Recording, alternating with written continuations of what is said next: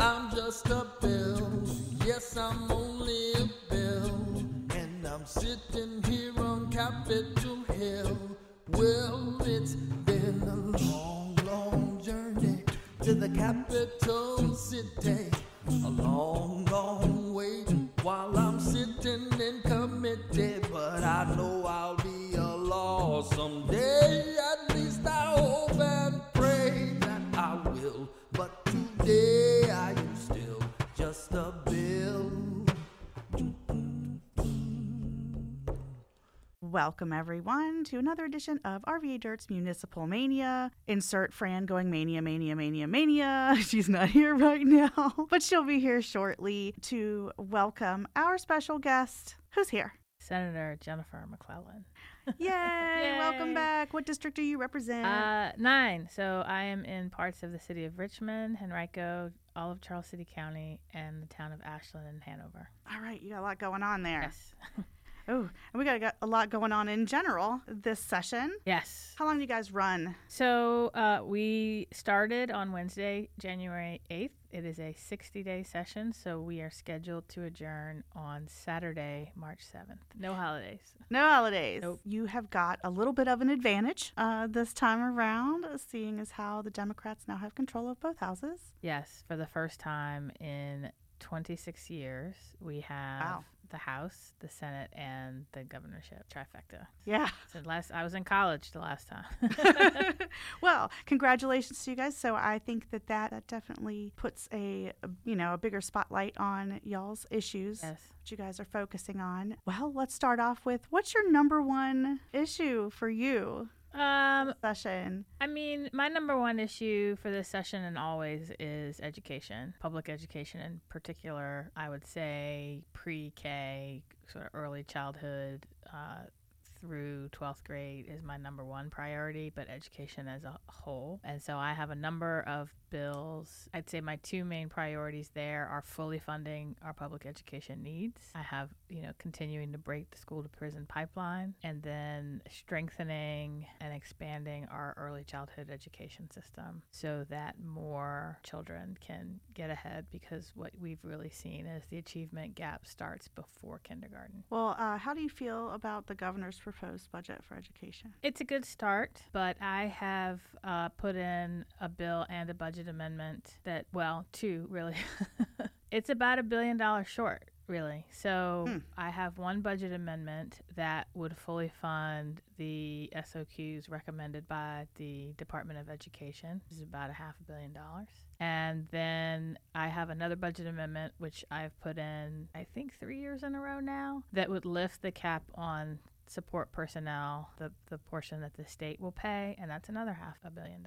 And so, and I know that getting them both passed is going to be a challenge, but I think it is important to quantify, here is how much we're falling short on meeting our full K-12 needs. So, and I think that's an important conversation to have. Do you know of anyone who has any papers or initiatives coming forward to kind of bolster our community college? Yes, the governor. So his budget does include his G3 initiative, which is get an education, get a job, give back. And so it would be free community college, particularly for first-generation students, sort of at-risk students, if you are seeking credentials in a high-need field like early childhood education, among others, and if you sort of agree to give back to your community either by, there's some, I can't remember the exact specifics on the give back piece, but for example, if you're going to be, I think this would be a good example, is if you're going to be an early childhood education teacher in an area with a lot of at-risk 3 and 4 year olds, that my guess is that would count, but I need to read those details on that piece. Yeah, I think that kind of bolstering our community college system and promoting it is a really good thing, because it's actually really fantastic. We have a pretty stellar community college system. I'm not sure everybody realizes that that's a really great pathway. Either you can go there or you can use it as a jumping off point. Anything we can do to shout that out. Absolutely. Probably should have asked you in the beginning, but what committees are you on? Oh, so I got 2 that I kept from before, so I will still be on the Transportation Committee and the Agriculture, Conservation, and Natural Resources. I have picked up finance, so I will have a say. Exciting. Yeah, very excited. A lot of work, but very excited. What we have renamed the Judiciary, it's the old Course of Justice Committee now, it's the Judiciary, and Privileges and Elections. So 3 very important committees I'm very excited to be on. Well, let's talk a little bit about transportation. Okay. All right, what you got going on there? Because high-speed rail would be Yes. nice. So I have a study that would ask the Department of Rail and Public Transportation to look at the feasibility of an east-west Commonwealth corridor passenger rail service that would connect Hampton Roads, Richmond, and the New River Valley. So you hear a lot about rail up and down the I-95 corridor, but we also have significant rail needs from the port through to the valley. So, and there's a budget amendment to go with that. To sort of begin the process of doing that passenger rail service. So that's probably the biggest, my top priority of my transportation bills. There is a bill that I believe Delegate McQuinn is carrying in the House that I'm co-sponsoring that would create a Central Virginia Transportation Authority. So you remember in 2013, we created a Northern Virginia Transportation District and a Hampton Roads Transportation District. But back then, we couldn't even get Henrico, Chesterfield, and Richmond to talk about, do you want one here? But now, over the past year, the region has really done a good job of coming together and talking about, yes, we want one, and here's how it would work. So we're going to be working on that to have funding that would help our transportation needs here, and that would focus not just on road projects, but transit and maintenance. So, yeah. Would that include anything for Richmond, for GRTC, helping your stuff out? Yeah, that'd be that would be great. Yes. That'd be great. Yeah. I mean, even though it is starting to improve, we have a long ways to go, honestly, in making sure that everyone has access to public transit and that it all runs smoothly and on time. Yeah. Well, anything else in that arena? Those are the big ones that I'm working on. You know, I think there's a big conversation about long-term transportation funding needs. We primarily rely on the gas tax, which long-term is not sustainable as we move to fuel efficiency and electric cars or not driving at all. And so I think the governor has some proposals in his budget to deal with that. But for here in this area, I think that Central Virginia Authority is probably the most important thing, and the rail project are the 2 most important things. When it comes to the rail project, wasn't there some kind of pushback in the Ashland area for a while, too, about having rail come through, or has that been resolved? Well, it has. It was a little different. So they were looking at, we need to expand capacity, and the governor did announce recently the Commonwealth is acquiring rail from CSX, but part of that discussion was adding a 3rd track. Mm-hmm.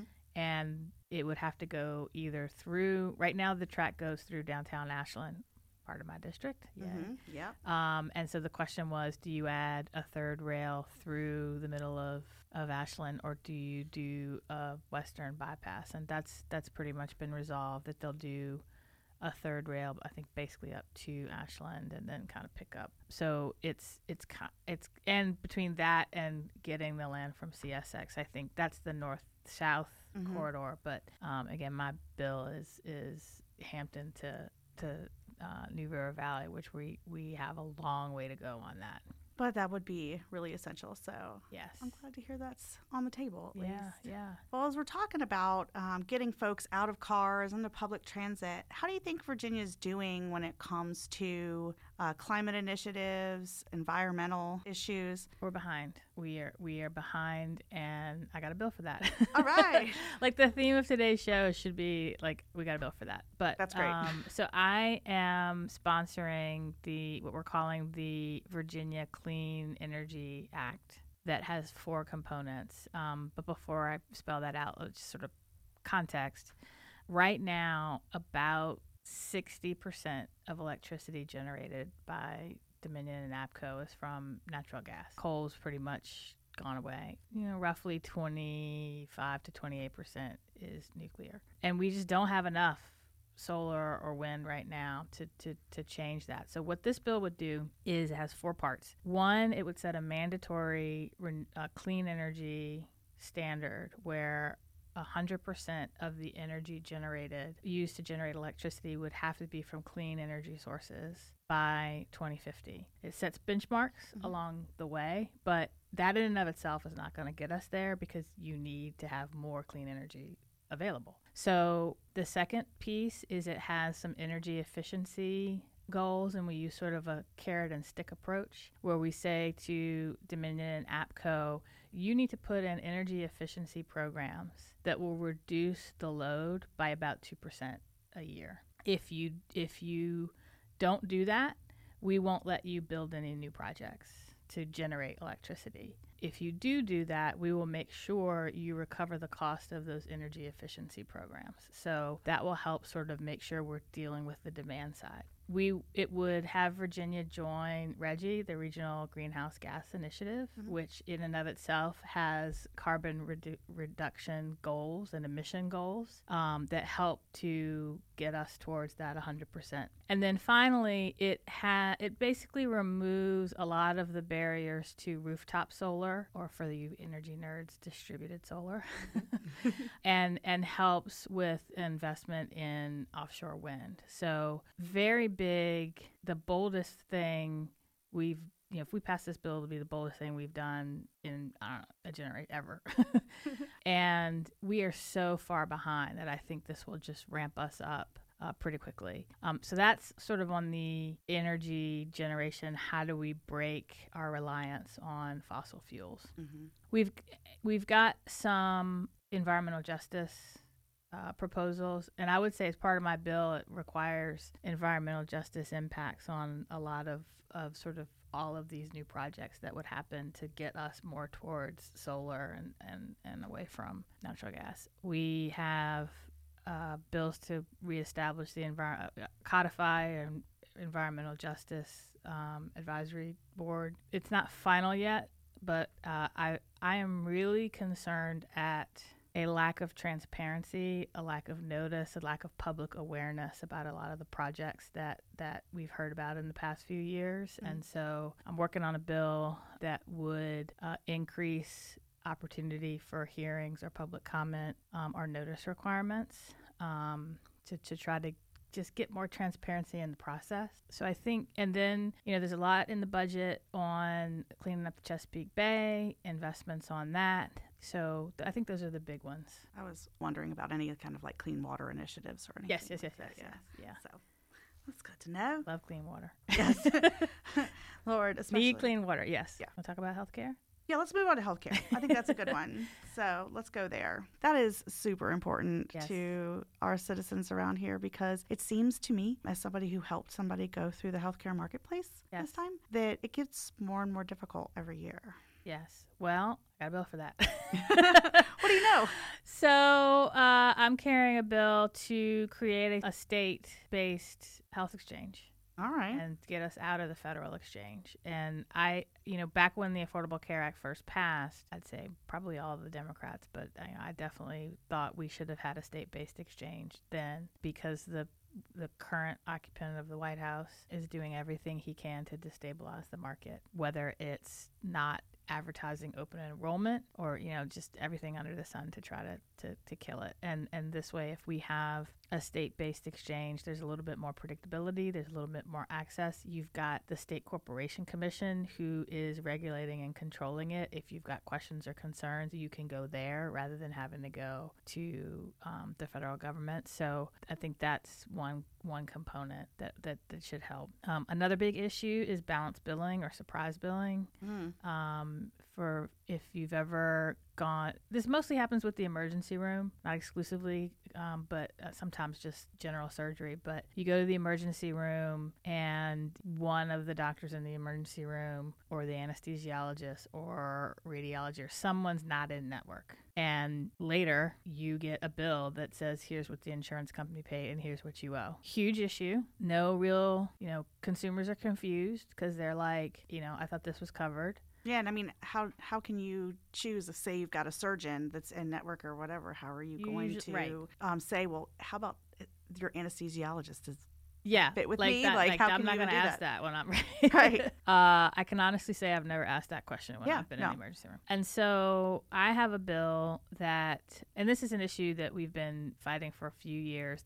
The docs have one view, the docs in the hospitals, the providers have one view, the insurance companies have another view. Because I think everybody, it's all about the reimbursement rate for the out-of-network provider. And so I have a bill that sort of is the provider's point of view. And so we'll fight that battle again this year. And then on sort of abortion care and reproductive health, I have a bill that will remove the sort of top barriers to access that will include sort of the 24-hour waiting period and the ultrasound and the way the informed consent is required now, the TRAP regulations that basically say treats a clinic as if it were a hospital. The requirement right now, there's a requirement that only a physician can perform the procedure, whereas there are other medical procedures where nurse practitioners could do it, and so we would get rid of that requirement. And so those are sort of the biggest barriers,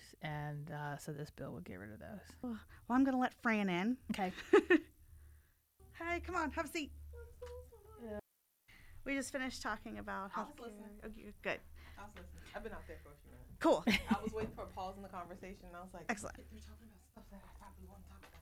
I know you would. We can go back, yeah. But because you and I recently, we've been talking about the opioid crisis and how, the prescription. Racism in medicine. Right, exactly. So anyway, do you have any thoughts on that, Fran? Yeah. Hey, y'all. Sorry. Hey. I'd like to see a lot of things change this year, and I hope that that's one of them, and I hope that we get a bunch of courageous people, not just one or two, but I hope that the GA flips upside down with some type of grand response to something, because I know every time I see any type of headline, especially that atrocious one from last week about, if black people were getting prescribed opioids at the same rates that white people were getting prescribed opioids, you'd all be dead. And it's like, yeah, but that's a whole nother issue that we should be talking about, like #racism in medicine. And we're not getting prescribed them. It's not because you don't think we feel pain, but you literally dehumanize us. And so it's like, you come in, you say I'm in pain, and they don't believe you. Right. And it's like, if we had half the level of empathy that we have for the opioid crisis that we had for crack, we'd be in a different place as a society. And so I hope that there's a huge rush to talk about that and also talk about the disparities that are coming out of even some of the actions and legislation that is, in response to the opioid crisis, where there's still major pieces of our society, people in our society, chunks of our community that get overlooked because they're the wrong demographic and they happen to use a drug that our society's not sympathetic to. Yeah. And that's the part that's like infuriating for me anyway. Yeah. So Fran, Jen's got a bill for everything. I know she does. She always has a bill for everything. I was peeking through some of the things that you've had over the past years to see what you were going to try to revisit or bring back to life, or Frankenstein in a different way, right? Yeah. It's easier. You're like, you know what? You heard it last year. I'm going to sprinkle some sprinkles on this, and we're going to do this again and see what happens, right? Yes. That's important, though. I think that one thing people can't say is that Jen is not out here putting stuff out there because, you might not be jumping on top of the tabletops, screaming it, but you're putting the work in, and it's out there. Oh, thank you. You've got something in all the spaces. And that's super important. And the fact that you continue to come back and put it back and Very put persistent. it back and put it back and put it back. Yes. Yes, you do. I think the last time you came on, we talked about when you have something that you want to get to your representatives, you need to do it early. Yes. Right. Yes. Before the session, please. Yeah, it's too late now, people. It's too late It now. is. It's done. It literally is too late. Like today at 5:00 was the deadline for any bills to be to request bills to be drafted. Yeah. And it's too late now. And so this is the time for everybody to actually pull those lists and start looking at who's, doing what. And now the piece that we need to put people into is the lobbying piece. Yep. Spin into that piece. And if you still are adamant about, having whatever it is that you want put into a bill, then, give midway through the session and then start going to, people. It's too late to try to slide it in now, but, Well, wait till we're out of session. Yeah, right. But don't ask us about 2021 bills until till we're out.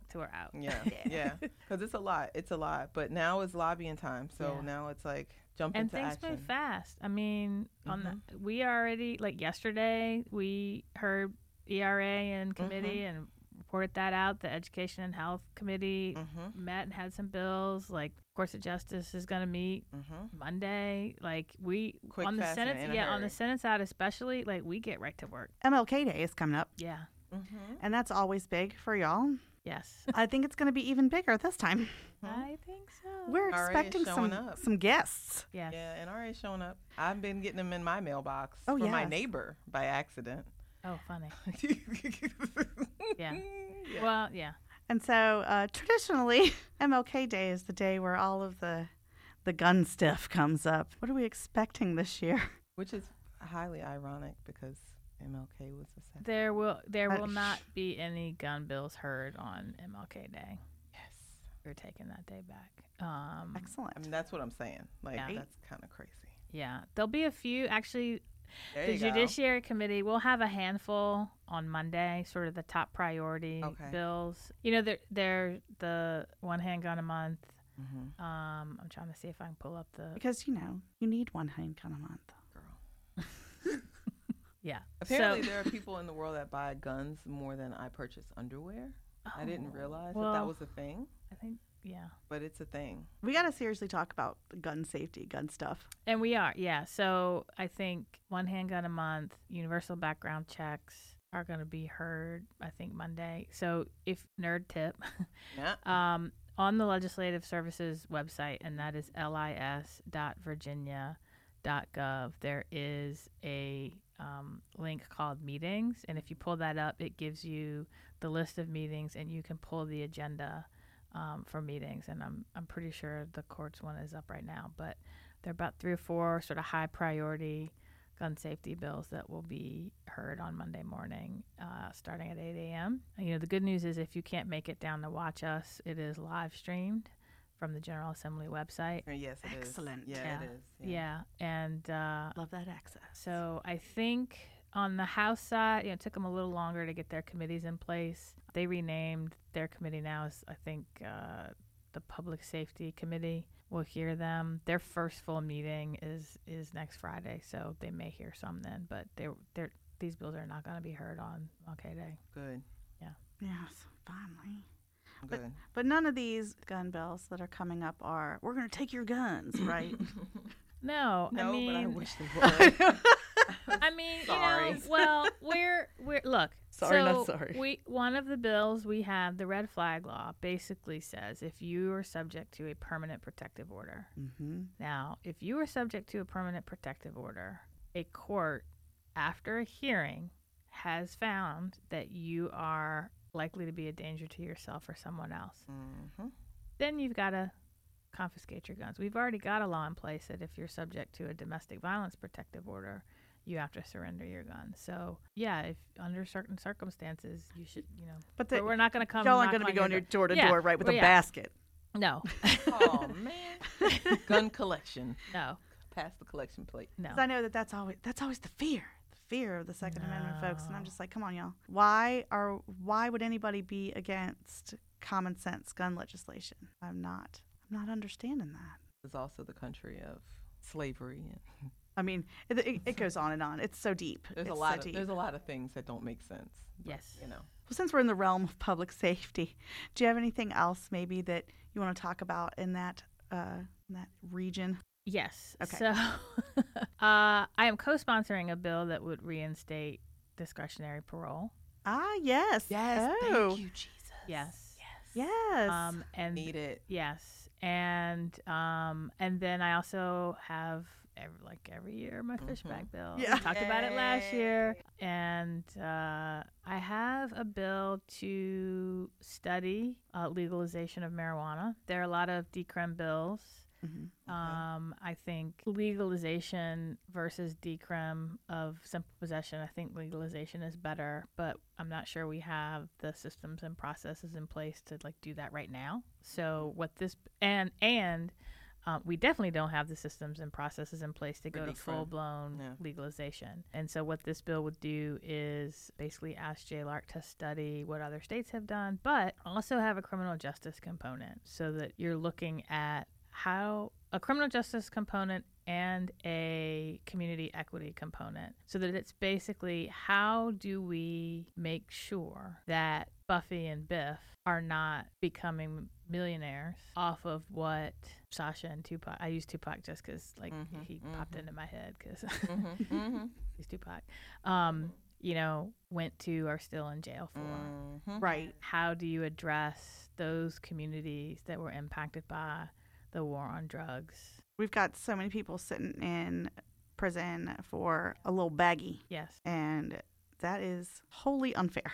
Yeah. So this bill would sort of say, because everybody agrees we need to figure out how to do legalization before we do legalization. But this bill would say we're going let's make sure we do it right, y'all. I do it right. But it's let's really do it right, and let's do it in a way that is addressing the sort of historic inequity and mass incarceration. I've been following this, and I've seen different variations of this. Bill 55, sex offenders in emergency shelters. I've been following that to see where that's going to go this year. I've seen something previously come up before, similar. I'm just interested in knowing what's going to become of that, because that's totally people don't think about that, but we have some of our most vulnerable in society going into emergency shelters. And even now, I don't know if this one is going to cover it, but think about somebody going into a shelter and they don't know, you know, that there's a person there that could be a sex offender and they're not notified. And this person sometimes could, you know,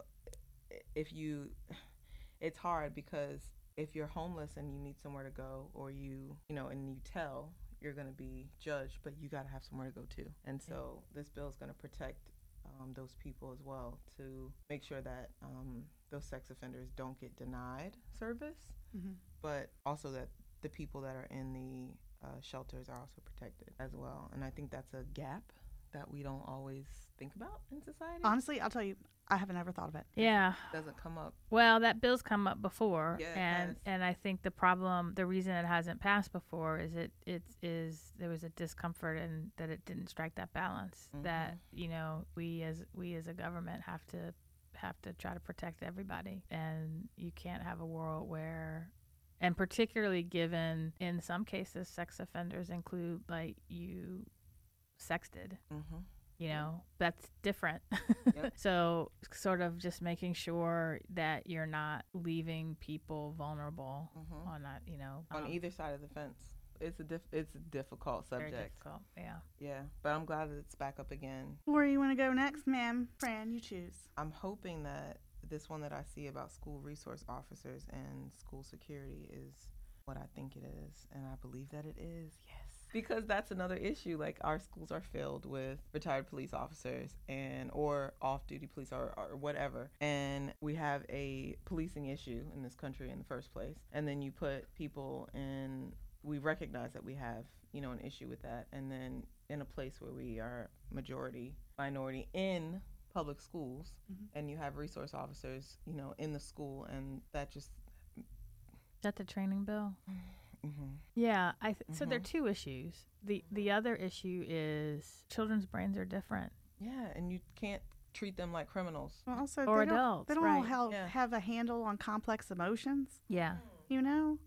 Yeah. But, I mean, it just kind of leads to school-to-prison pipeline. Like, if you think, cops are trained to think in terms of perps and victims. And so if I put this person who's trained to look at situations in a certain way with someone who, like you said, does not have a fully developed, mature brain, who does not function like an adult, and they shouldn't be treated like one, or nor a criminal. You know, they're kids, right? Children. And because we have such a high amount of police officers as resource officers there, you know, it's just like write them up and kick them out instead of other remedial things that could happen. And so I'm glad that training bill is there because we definitely need that.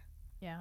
Well, and it's also like kids' brains are different. Kids' brains with certain conditions are different. And what's scary, and a lot of people don't understand, and school resource officers aren't necessarily trained on, 1 in 5 kids have some condition from autism, somewhere on the spectrum, ADHD, ADD, sensory processing issues, and all of those issues start to manifest themselves as young as 3. And so you may have someone exhibiting behavior not out of defiance, but because they're trying to cope. Exactly. And if it's not just, frankly, it's not just school resource officers. If every adult in that Teachers, building that deals with that child doesn't have some awareness of that, that's part of what has led to the increase of referring kids to law enforcement. And we talked about it last year, but my bill to get rid of the disorderly conduct in a school or school-sponsored event misdemeanor, I've put that was the first bill I filed. Excellent. It's going to be heard Monday. Voting. We haven't talked about voting. No. What you got going on there? So there'll be a lot of bills to remove barriers to voting. So getting rid of the voter ID requirement, no excuse absentee voting. I think there's a bill for, I'm pretty sure there is, same day registration, really getting rid of a lot of the barriers to voting. Why are we still telling people that their vote, their choice is not okay with us? Or no? Because this country started on who can vote and why they can vote and what their vote Don't means. You think it's time to move past that? Girl, it ain't my choice. I vote all the time. It's not my choice. Yeah, well, I think we got the votes to fix a lot of that. And then we did bipartisan redistricting reform. So this is the second year for the constitutional amendment, which deals with who draws the lines. I think equally important is the rules that apply, if not more important, frankly, is what rules apply to drawing the district. So I've got a bill that would put criteria in place that would protect sort of the values of the Voting Rights Act, would also say districts have to be compact, contiguous, keep communities of interest together, avoid split precincts and split jurisdictions to the extent possible, and would count prisoners in their last known residence, not where they're incarcerated, because you have these districts where you got a lot of people in jail, like a jail, and they can't vote. Yeah, right? They can't vote, but they're counted. Yes, they're counted. Oh, it's so I listened to a podcast on that. My mind was blown. I mean, they should be counted. Let's back up. They should be counted, but they should be counted if they're going to be able to vote. Yeah, but they should be counted at their last known residence, not where they're incarcerated because they can't vote there. Right. I'd have to find that podcast. It was really good. If I find it, I'll post it in the comments when we post the show. But I listened to a podcast and it was on this, and it was mind blowing how some of there are representatives that get over with all kinds of shenanigans because they have major jails that are in their jurisdiction, and there's very little there was one story in particular, and the jail was basically 80% black people, and the surrounding county that it was in was all white, and it was just astounding what this representative was doing. Wow. Never goes to the jail, never does anything for the people.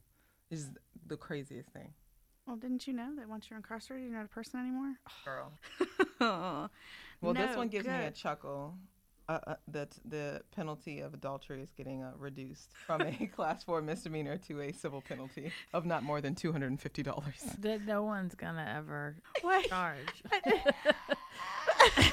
I'm just why is that even a thing? Because adults being stupid, I don't know. That's personal. It's stupid. I don't know. It just gives me a chuckle. I'm sure that we've got a lot of, stupid, chucklesome. Trust me, somebody's suing somebody. Somebody's charging somebody with that. Please. Oh, man. Fran over here just going through what's the weirdest bill I can find. Say it's not weird. That is so weird. Well, while Fran's looking for some more weird stuff, love to talk about. How about we talk about housing? Because yes, we have a major housing crisis issue in the Richmond area, and I'm curious how it is Virginia wide, because we have a lot of people paying like 30% of their income on housing. We have a lot of market rate housing going up here, and not a lot of what you would want to label affordable. Yeah. We have evictions left and right. What are you doing in that realm? So, a few things. The first is I have a statute to rewrite the affordable dwelling unit or exclusionary zoning enabling legislation. So exclusionary zoning has sort of been a tool local governments can use to incentivize the building of affordable housing. But the way the law is now is so cumbersome, it's not really worth doing, except for a handful of localities in Northern Virginia. And so we basically tried to go back to the drawing board and say, let's have something that makes sense.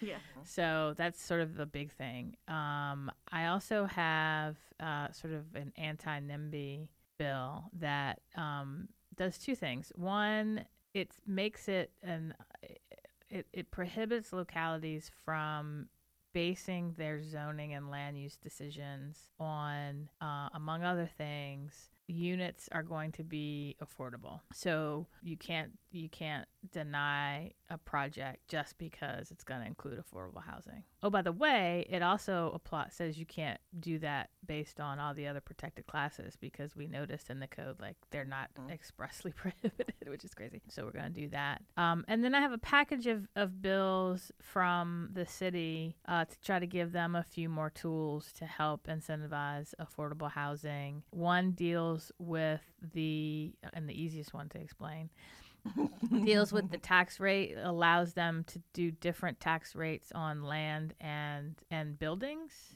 to sort of help reduce the burden on property owners. And I think there's sort of a couple of other things that they have. And then money. I mean, the big thing is money. Always. Yeah, because the reason we have an affordable housing crisis is because the cost to build housing has not kept up with wages.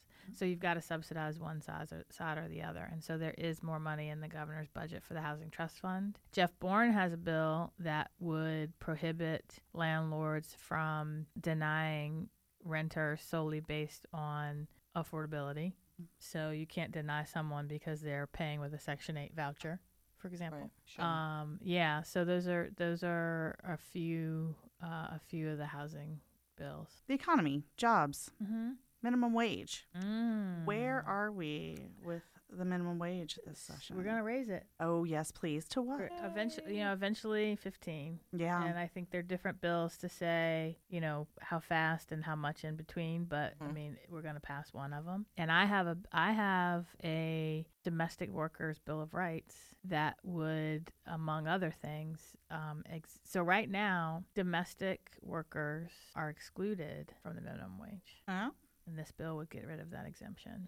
So right change now, the law. Yeah, right now, among other, I'm probably going to forget some, but domestic workers, farm workers, tipped workers. I was going to say tipped workers is probably the largest class that I can think of. Yeah. Because what do they make? What, like $2.13 an hour or something ridiculous Something like that? And then they, $3 or $4. have to rely on tips. And I've seen the way some of y'all tip. Y'all I know, should be right? ashamed. You should be ashamed of the way You should always tip at least 20%.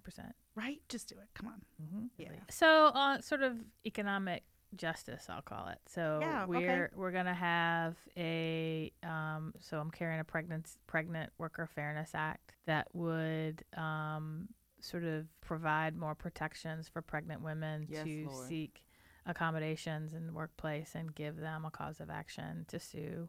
If you fire me because I get pregnant. Right? Mm-hmm.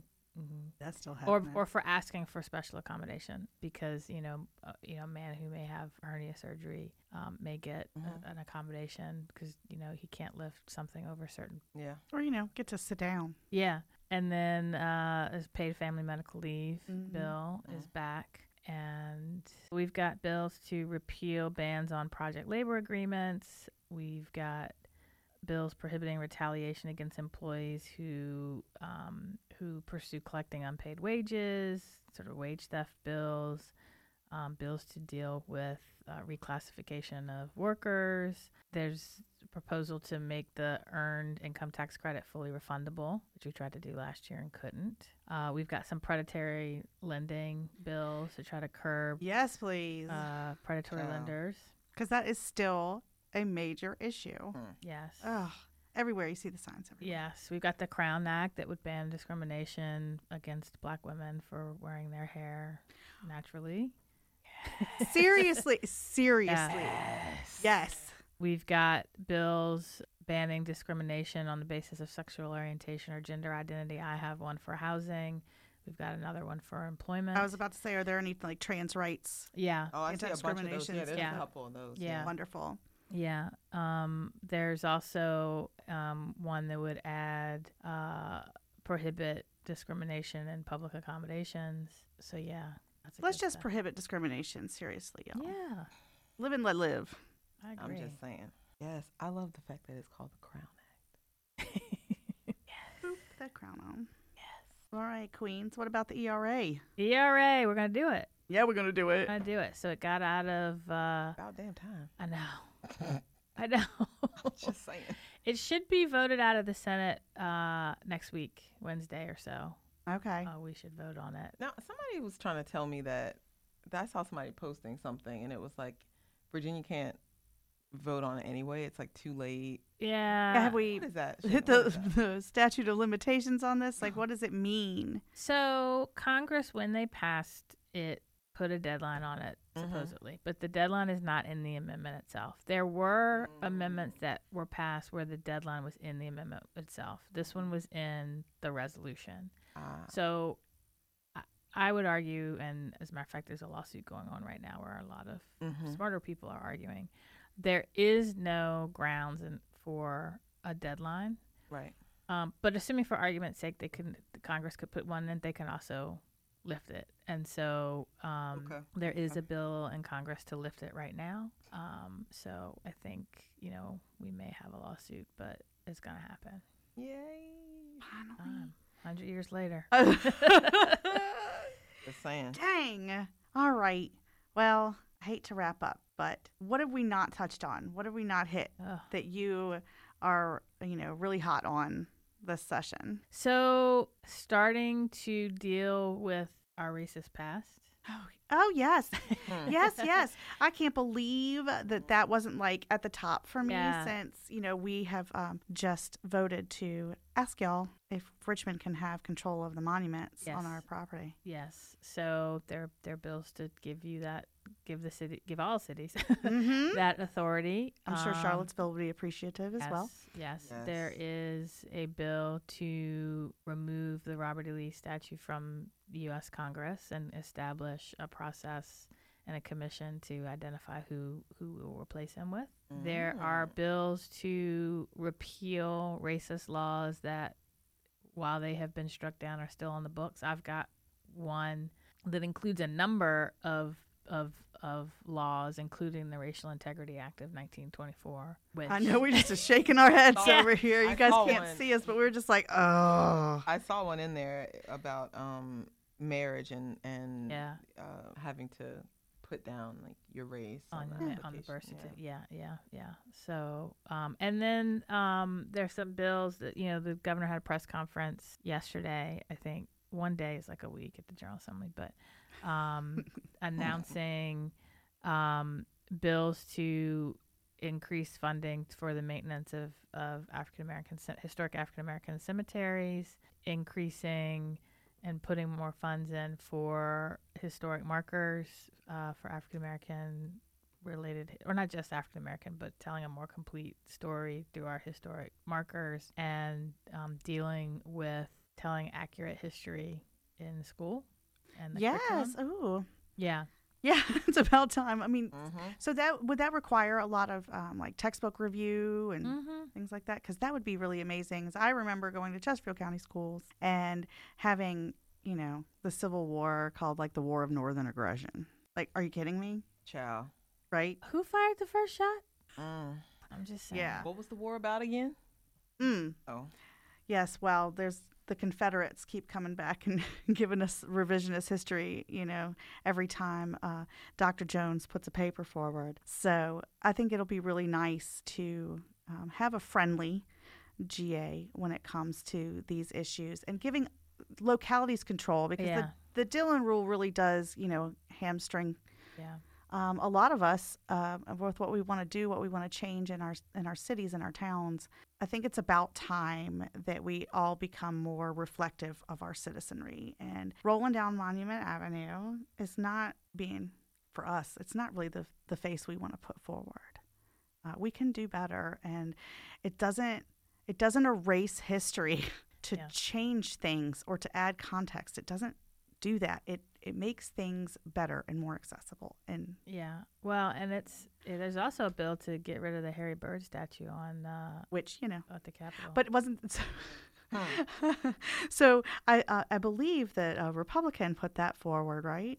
And it's kind of like, hey, I'm going to own the libs, because Harry Byrd was a Democrat back when, I know, right, when we were different parties. The parties were a little switched up there, but it seems like I think it'll be fun when that actually goes through. And for those of you who can't see, I'm making the worst face ever. Like, what the hell ever? Take him down, and take all the rest of them down too. And you know what? There are places for them. We can find places. We can have a museum, and we can replace them with really wonderful representative people. So speaking of which. And I do have to put a shout out for the Monument to Emancipation and Freedom. Yeah. That the King Commission has been working on. If all goes well, it will be finished and unveiled on Browns Island this summer.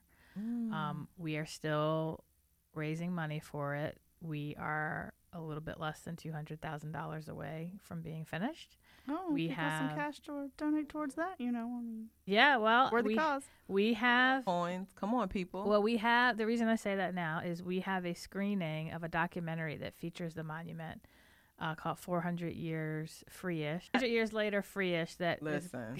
going to be shown. The King Commission is showing at Virginia Union on Saturday, January the 18th. It's $25, or if you want to be a sponsor, there'll be a sponsor's reception if you want to give $500 or more. Students are free, and the screening is going to be at 2:00 at the chapel. So you can learn more about that. I tweeted out about it, or you can go to the MLK Commission's website or follow us on Facebook. But if you are wanting to make sure we get more monuments up that tell a complete story, you can help us finish this one. Yes. So repeat that date, time, and place again, just so everybody knows. It is January 18th at Virginia Union, 2 p.m. at the chapel. Tickets are $25. Sponsorships start at $500. Students are free. There you go. Well worth it. Absolutely. Well, I think that's it for us today. Wish we had more time. I know it's a lot, but it makes me want to go to the GA, but I can't because I have a job. Well, that's why we have live streaming. I have 12 jobs. Yes. I can't go. And there's a lot going on, and I'm sure we didn't cover everything, but we do like to, get as much information on what you're working on this session. Well, thank you. So that folks are informed. If folks do want to talk to you and reach out to you, how can they do that? So the office number is 698-7509. Email is district09@senate.virginia.gov. You can follow me on Twitter and Facebook at Jen McClellan VA, 2 N's. There you go. And if you are not on my email list for my weekly newsletter, you can sign up at my website, jennifermcclellan.com. Look at that. Look at that. That's fantastic. There you go. Well, thank you so much for Thank visiting you, us ladies. again. Yeah. And come back and see us. Come back and see anytime. us again. Yep, Yeah. anytime. Give us an update. We'll do it. Yeah. Well, good luck. Thank you. Maybe crossover. Yeah. There you go. Come right. back. All right. Come back. And bring some friends with you. Okay. Bring friends. Man, on Fridays, everybody's just like ready to go. I know. I know it. We'll feed them. We'll give them some incentive to come. We'll feed them. You want to take us out, friend? Sure. Richmond, you know what time it is. If you want to continue this conversation or start another one, hit us up at RVA Dirt on all platforms. And as always, thank you guys for listening to our show this week, and we hope that we see you again. You know, Flint still has dirty water, and now so does New Jersey. RPS is fully funded this year. We need to start working on next year, and the year after that, and the year after that, and the years to infinity and beyond. We'd like that too. Thanks, Buzz Lightyear. And as always, Richmond is still racist, but we're working on it. Talk to you next week.